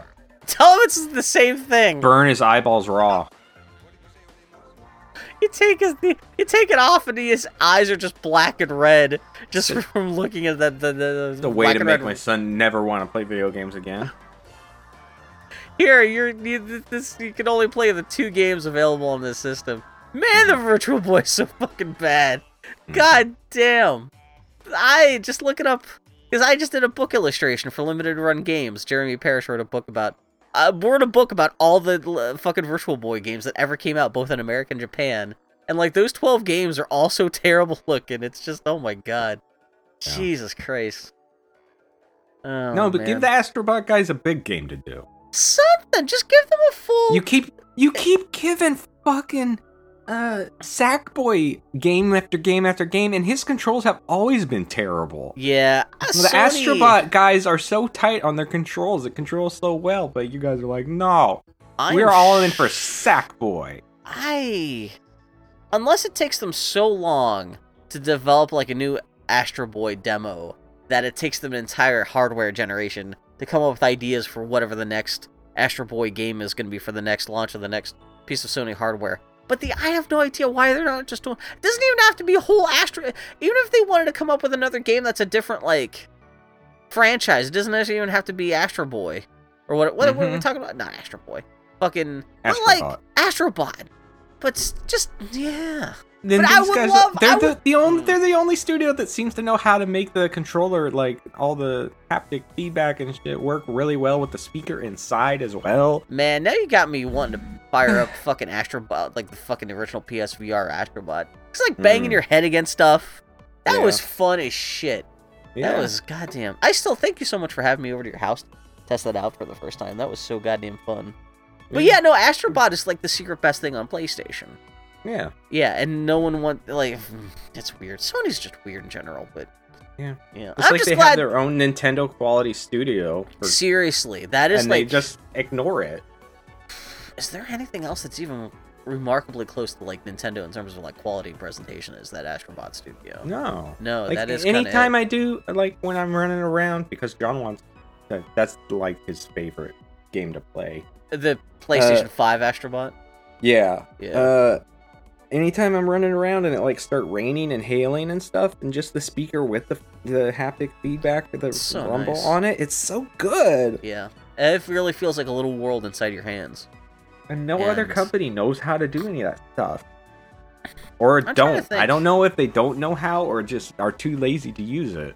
They do something weird in Ghost of Tsushima.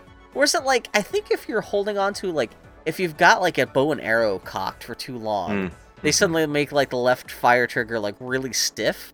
I can't remember what it is, but there's like one or two things in Ghost of Tsushima where they do, where they kind of play around with that. Like, that's always really surprising when a game will kick up the resistance in one of the triggers a whole bunch where like it gets really hard to pull. And I'm like, okay, that's interesting. I'm always surprised by it because so few companies ever take advantage of that. But yeah. But even the sound and everything like that, like, fuck. Yeah. Yeah. The little Timmy. Yeah. What was I playing where I was surprised by someone speaking to me through the controller recently? Can't remember what it was. That's more of a common thing. Maybe it was Miles Morales. Since the or something Wii like did that. Yeah. Maybe Wii. I don't know. The Wii. I had a good time with it. Yeah. I didn't hurt that like my housemate Joshin, he was all into the Wii, and we always have people come over to the house who like are into who like video games, but they're not super into video games. So we always had an audience to show the Wii off with. And it's the same thing with Rock Band. That was always, it was the same kind of crowd where the same people would be amazed by the Wii, would be like, oh my god, Rock Band, this is so cool. Like, they'd be so impressed with that, and it was always a good time showing off to people. To, not even maybe the first time, but like, we would find people like making up excuses to come over to our house just to play with the Wii or with Rock Band. That was always kind of fun. Man, Yeah. Apropos of nothing, John's got really into bots. Have you ever heard of bots? What's BotBots? I didn't know if you would know. Is it if you're friends with Phil? Is it BOUHT, like I bought the bots? Or is it just No, bots, like a- BOT? BOTS. Yep, bot. Let's see. They're Well, what do they do? Transformers. They're I've legitimate seen Transformers, but they're these. mini Transformers. Like I bought him some ages ago, and he didn't care about them, and then Yeah. all of a sudden he was like, "I need all the bots." When these first got introduced, I bought like a whole box set of these. Like I don't like own all of them, but yeah, there's like one that's like shaped like a sandwich. Like it's a Transformer, but it's like it's tiny little pocket-sized Yeah. toy. Like it could almost be like a capsule toy. But like a lot of them like will turn like there's one that turns into a toilet, one that turns into a baseball bat. So it's not all just robots turning into like weapons and things like that, but No. just dumb stuff like soda cans and TV Yeah, he's got a sets. hot dog and a corn dog. That is awesome. So where do you get BotBots? Are they still sold in stores? You don't really see them in stores. You 'Cause I have was to gonna get say, them 'cause online. when I bought I them- saw them like once at a Freddy's. I was gonna say I bought mine when they first came out, just because it was Phil. He's the one who said, "Hey, did you see this new Transformers thing coming out?" I was like, "Oh, that's so cool! That's such a cute idea!" That I bought like a carton of them, and that's the last time I've ever heard of them. So I'm kind of surprised that they still exist. I'm glad Yeah. your kid's into them, but like, He fucking loves the shit out of them. He loves them. Man, there's I don't know what he went from having a couple and not caring to all of a sudden he was like, we gotta get more bots. that is cool. Weird. Man, there's like one that's pizza. I don't there's understand couple what that is, pieces but in it's a pizza that turns into a standing little dude. Yeah, man, your son's got good taste. Yeah, I just wish it was something you could actually find at a store. Yeah, seriously. So when you buy them online, because like I said, I bought one that was just like essentially just like a little crate of them. Like, are they just individual? Oh, I guess you can buy like little spheres that have like 10 of them or something. Yeah, there's the. So it's like there's- almost like Muscle Men from back in the day. Kinda. Yeah. There's some packs that come with ones inside of there, but one's a blind bag attached to Okay. it. There's Oh, man. ones that are just blind bags. Fucking so. blind bags. Especially this, you want to. There's always going to be specific ones you want to collect, and of course, blind bags. Fuck you in the ass. Yeah, he wants a little book that's called Bogus Pocus, but that one's it's not one you can just. I mean, they sell people sell them shit, but yeah. Oh, it's a Transformers book. It's like from Series 2, and you can't just it's a Oh, blind bag you're one. saying So he's a book. It's a bot that's a book called. Yes. I thought you were saying. I thought you Bogus were just Pocus. changing the subject entirely No. to like he's suddenly into a book called Bogus No. Pocus. no, it's a bot book called That Bogus is- Pocus. Ugly as hell. That's not even one of the better. No, but I don't No, know why but he's that's what you fixated on want. that one. Yeah. Yeah. I mean that is okay. I see. Like his face are the pages. His face is the pages, and like the covers kind of like unfurled to kind of become almost like ears on either side of his head. That's weird, but yeah. Oh You man, never that's kn- funny. It is weird. Kids, you can lead them towards something and be like, you can be interested in this. It'd be very helpful. I'm and they're curious to like, see- nah, I'm gonna be interested in this thing now. I'm curious to see what he's going to be into after his dinosaurs and Transformers phase. He hasn't even really had that strong of a dinosaur phase. He's always like, but he doesn't Was- play with the toys. He's or been into planets and stuff though, right? Oh, planets. Yeah. He knows The all planets. the That I mean, it is cool to think about. There's other worlds than ours. Like I Yeah. can totally see. Oh, I was more specifically into space stuff than necessarily other planets. Like I was really into the space shuttle as a kid, but that was just because the space shuttle was a big brand new thing when I was like 6. But Yeah. No, he likes things that transform, that he can make from one thing to another. Like he likes I mean, that's always gonna be cool. He likes Bakugan toys. oh, So, okay. Transformers. It's a little better now, but anything that transformed at all was technically a transformer in his world. Man, That thing's a transformer. It changed. He had this little what the heck's the thing called? I did, not a dump truck. The Garbage construction. No, a construction vehicle, fucking, like, a bulldozer. Tonka, like, he had yeah. a little bulldozer, and since the bulldozer could lift up and move around, he's like, it's a transformer. I'm like, okay, sure, whatever. I'm not gonna argue. It's got with you. moving components, so it's a trans. Mhm. I mean, I can see the Yeah. logic of that. He's not entirely wrong. Yeah. Oh man, that's cute. Yeah. Oh man, Again. like yeah, I could see him just like if he's like if he had like an F-15 jet toy when its wings move, he's like, it's a transformer. Yeah, pretty much. Yeah. Yeah. Not to say that's what it sounds like, what he sounds like when he talks, but Yeah. It's a transformer. I'm Olivia. I've got a Scottish accent. I'm kind of surprised that things like BotBots and whatnot don't have like a stupid take advantage of people's subscription service where one gets delivered to your house like a. Is there not even like a BotBot collector's box? There might like be. a case. Because that, Yeah. especially because those things are so tall, are so tiny. It's like crying out for like a Transformers logo head case that you put all the little BotBots in and stuff. Like, Yeah. but yeah, no, exactly. Some kind of. I guess maybe the line failed. Otherwise, you'd probably be hearing something about that. No, they're but- still making it. Oh, there are still new ones coming Series out. 4 Okay. is coming out. Yeah. But yeah, that sucks, especially because I could see that being because they're so small and so cheap. Like I could see that being more like an end cap I don't. thing, And or I like don't mind the BotBots because they're small, so they don't take up a lot of space. So the only thing you have to worry about, I guess, is maybe the dog eating them. yeah, Might which end he up doesn't. pooping out a bogus pocus. Yeah. Have you looked on eBay for a bogus pocus? Yeah, they're like $5 and stuff. That's not too bad, but yeah. No. I'm assuming they're probably even opened. Because Oh, how yeah. else? Yeah, it's just Because they were sold in blind bags, so you don't know what it is until you open it. yeah. Fucking bags. I would. I'm glad they didn't have them when we were kids. That'd have been very. What? Okay. I got my got? butthole just broke.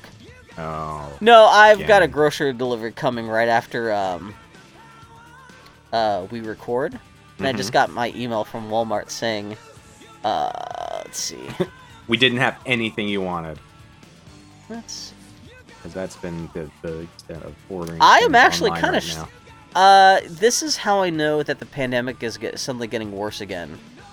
Because how I can tell just from Walmart grocery delivery is that just within the last week or two, it's becoming a lot harder to schedule. Just to actually the people are ordering more because they're too scared to go to the stores. That I have to the reservation slots are much farther out because everyone's suddenly ordering from Walmart again, delivery. And actually, yeah, the email they just sent. That's why I was suddenly like, because the email they sent me was such a long list of things they were out of. I wasn't quite sure if I was reading it correctly. So Yeah. which granted, No. half of the stuff they're out of is not like anything important. Like, oh, they were out of the Sharpies I wanted though, but they're out of batteries. How are they out of batteries? Okay, yeah. Panic. No, we got Fred Meyer pickup yesterday, not even delivery. But pickup. Oh yeah, no, that's And okay. they called Kelsey, and the guy was like, "Man, I'm really sorry. Things have gone off the rails here, so your pickup's gonna be like 3 and 4 hours later than it was originally scheduled." Which So sometimes like, that could just even happen. she was like, she told the guy, she's like, "Oh, that's okay," And she said, "Good luck," and the guy was like, "Thank you." Nobody has said anything like that to me. She's like, "Yeah, It wasn't just the hang sound in of there, someone man. cocking Good a luck." gun. Yeah. Yeah. I could see, because... It's like fucking retail workers, man. Like, fucking people treat them like shit. So Not to say it's justified yelling at people, but I could see people being a little more put out by a pickup being redelivered, because that's changing what you have to go out and to do. At least with a grocery delivery, I don't even have to sign for it. That's one of the nice things with grocery deliveries, because the pandemic has made that you don't even have to sign. Like, they just drop it off. You don't even have to be there. And man. so I just open up the back door, and suddenly there's like $150 worth of groceries by the back door. Yeah. It's kind of stopped happening, but when we would get food, like a meal delivered or something, the last, 2 weeks ago prior to that, people were starting to just stand there and hand it directly to us. And I was like, so they were... Yeah. I'm not comfortable with this yet. Especially food? I'm an introvert. Just leave it by my door, and I never want to see you. I want you to be a food ninja. Leave my food at the door, just throw it out a smoke bomb and vanish. I hate to say it, but granted, I'm also already a homebody and stuff. That is one of the nice things about the pandemic is, like, yeah, just contact-free. Just drop it off. I'll pick it up. Mm-hmm. We don't have to shake hands or, exchange. It's funny because we were just talking about how we should be treating delivery people like human beings, but also at the same time, I don't want to see you. I don't want to know that you exist. I'll give you a huge tip, but I don't want to. I'll treat them as a human being by giving them a big tip. Exactly, but I'm not interested in like, hey, how is your family doing? I did feel a little bad too because there was a guy. I was lucky enough to score a Walmart grocery delivery like the day before Christmas, like Christmas Eve, which I felt extra bad. But at a certain point, like, it's not like they would have had any less work if I didn't get a delivery scheduled. But because I needed groceries before Christmas, and literally the only reservation window I could find was like 2 p.m. on Christmas Eve. And so I did that. And the guy who delivered my groceries, he was like 10 minutes late. And he sent me a text being like, oh, I'm so sorry. Oh, your groceries are and I just sent him a text. It's Christmas Eve. I'm just glad to be getting anything at all. And like he's like texted me back this whole thing about how like his mom had just died and all this stuff. And like this, I kind of felt bad because like I actually wound up having this like relatively lengthy text conversation with this guy as he was like driving. I was also kind of worried about how he was driving because we were having like because it's not like he was just waiting for like Walmart just to like stock his truck with the groceries. I don't actually know how they even do that stuff, but like I never actually wound up seeing the guy because he wound up dropping my stuff on the back deck. But we had this whole like 20-minute conversation before he dropped them off about like, yeah, his like he's having it rough and it's a sad Christmas because it's first Christmas without his mom and all this stuff and just like. Oof. And that's the one thing because our kitchen is located in the back of the house that I always leave specific delivery instructions to deliver to the back deck rather than the front door because it's the kitchen's right there. I only have to carry everything like 2 feet rather than the whole length of the house. That's the other thing too, especially if they're just going to leave the groceries there.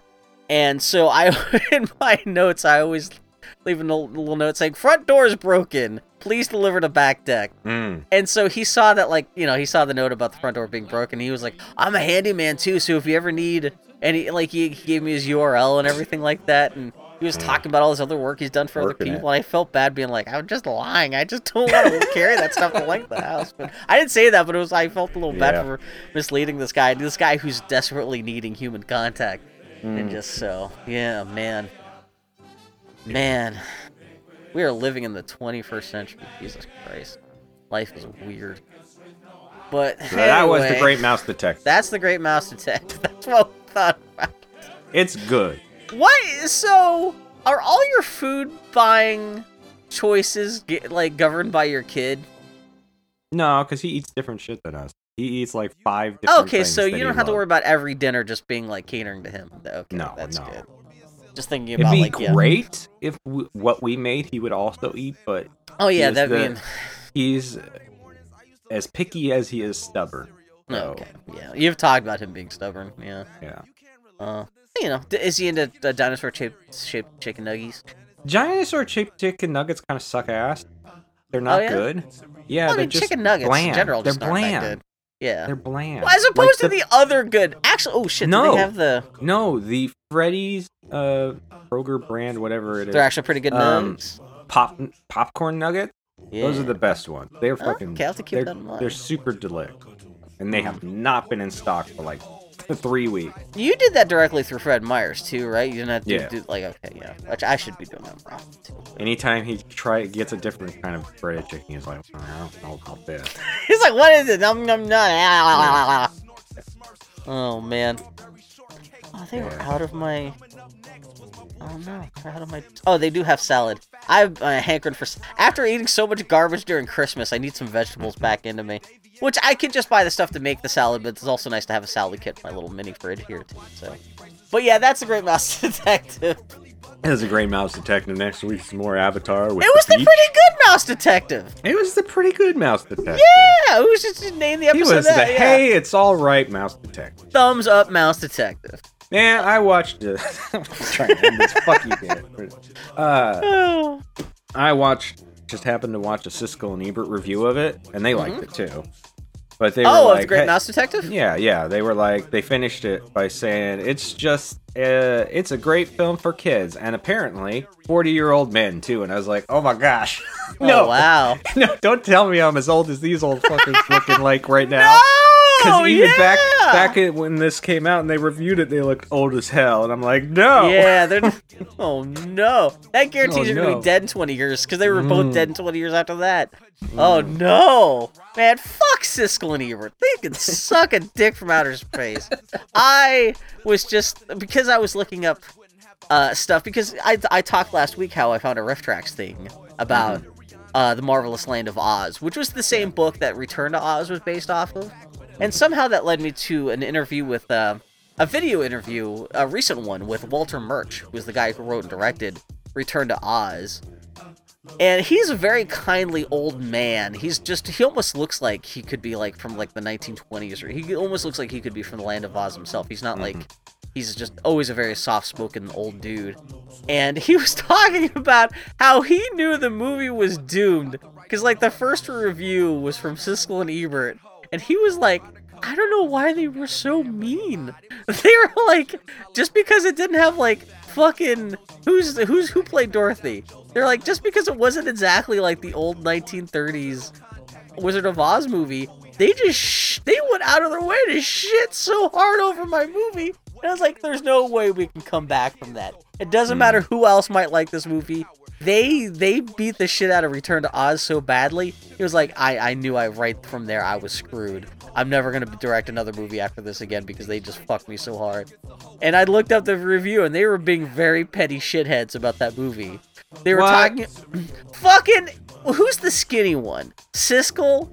He was talking about how Return to Oz was so bad that when he was on his deathbed, he's going to regret having wasted 2 hours of his life watching Return to Oz. And I'm like, all the movies this break out the brickbats for, Return to Oz is the one you're gonna be saying this kind of shit about? And like, that made me happier that fucking Siskel and Ebert are dead now. Because I'm like, because they're talking about their own deaths in regards to the review of this movie. And I'm like, yeah, I hope you were fucking thinking about Return to Oz stealing 2 hours from you piece of shit, you bald motherfucker. Anyway, it's not that I'm that much in love with Return to Oz, but like, fuck those guys. So, yeah. Anyway, great Mouse Detective. Pretty good Mouse Detective. Next time, Avatar. It's the beach, the Avatar and the Fire Lord, the Runaway, and the puppet. The Puppet Master. Yeah, and that actually even then will be. There's 21 episodes this season.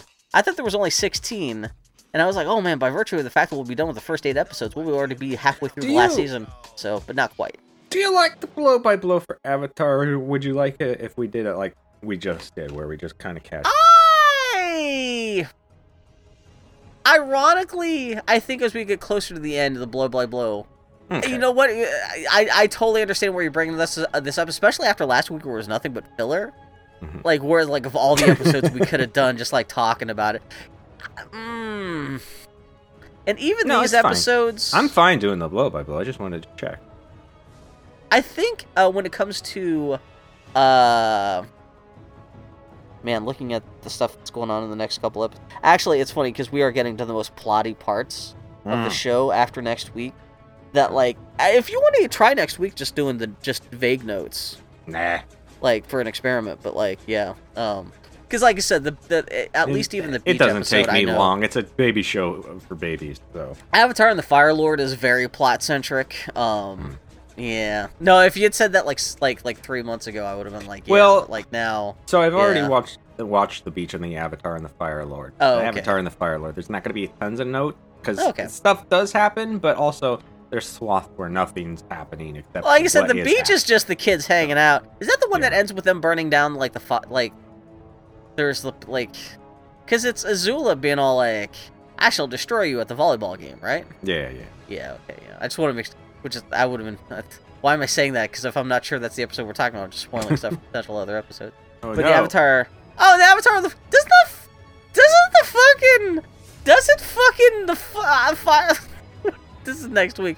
Doesn't the Fire Lord get roasted because the fucking Fire Lord is all like, oh no, Avatar what's his Avatar Roku dies because fucking Fire Lord's being a dick, right?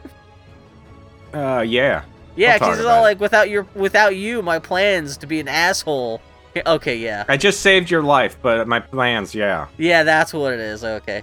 I can't. You really went nuts this week because I know you were talking about how you watched The Great Mouse Detective like 3 days ago, and then you also dove halfway. Oh, okay, so shit. Okay.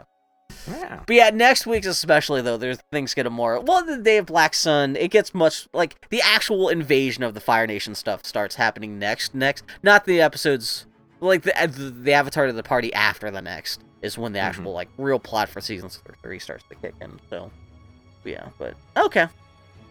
Okay. Sorry for shooting you down there though, but yeah. Yeah. So he's muttering on Twitter on the group for recorded like, you know. That was The Great Mouse Detective. Next time is Avatar. We're gonna get out of here and go piss, I guess. And Bill's gonna get the 3 items out of the 100 he ordered put away. Seriously, it's gonna be. I think I've got I've got my butt tampons and some Saran wrap. That's all I really need, so I'm happy. Is the next Disney thing we're gonna cover Aladdin? I think so. Because just looking at the list, I mean, again, not that you have to commit right now, but I can't imagine if we're not doing Oliver and Company, then it's Little Mermaid, Beauty and the Beast, and then Aladdin. I think that's what it would be. Yeah. I guess we'll talk about that more next week. But yeah, we'll talk about that more. Yeah. Ooh, man. Yeah. A toodaloo! Adios, bitches! Whoa. But this is us. We're fighting at Big Ben, and I guess we're boyfriends, and now I'm falling. Hey!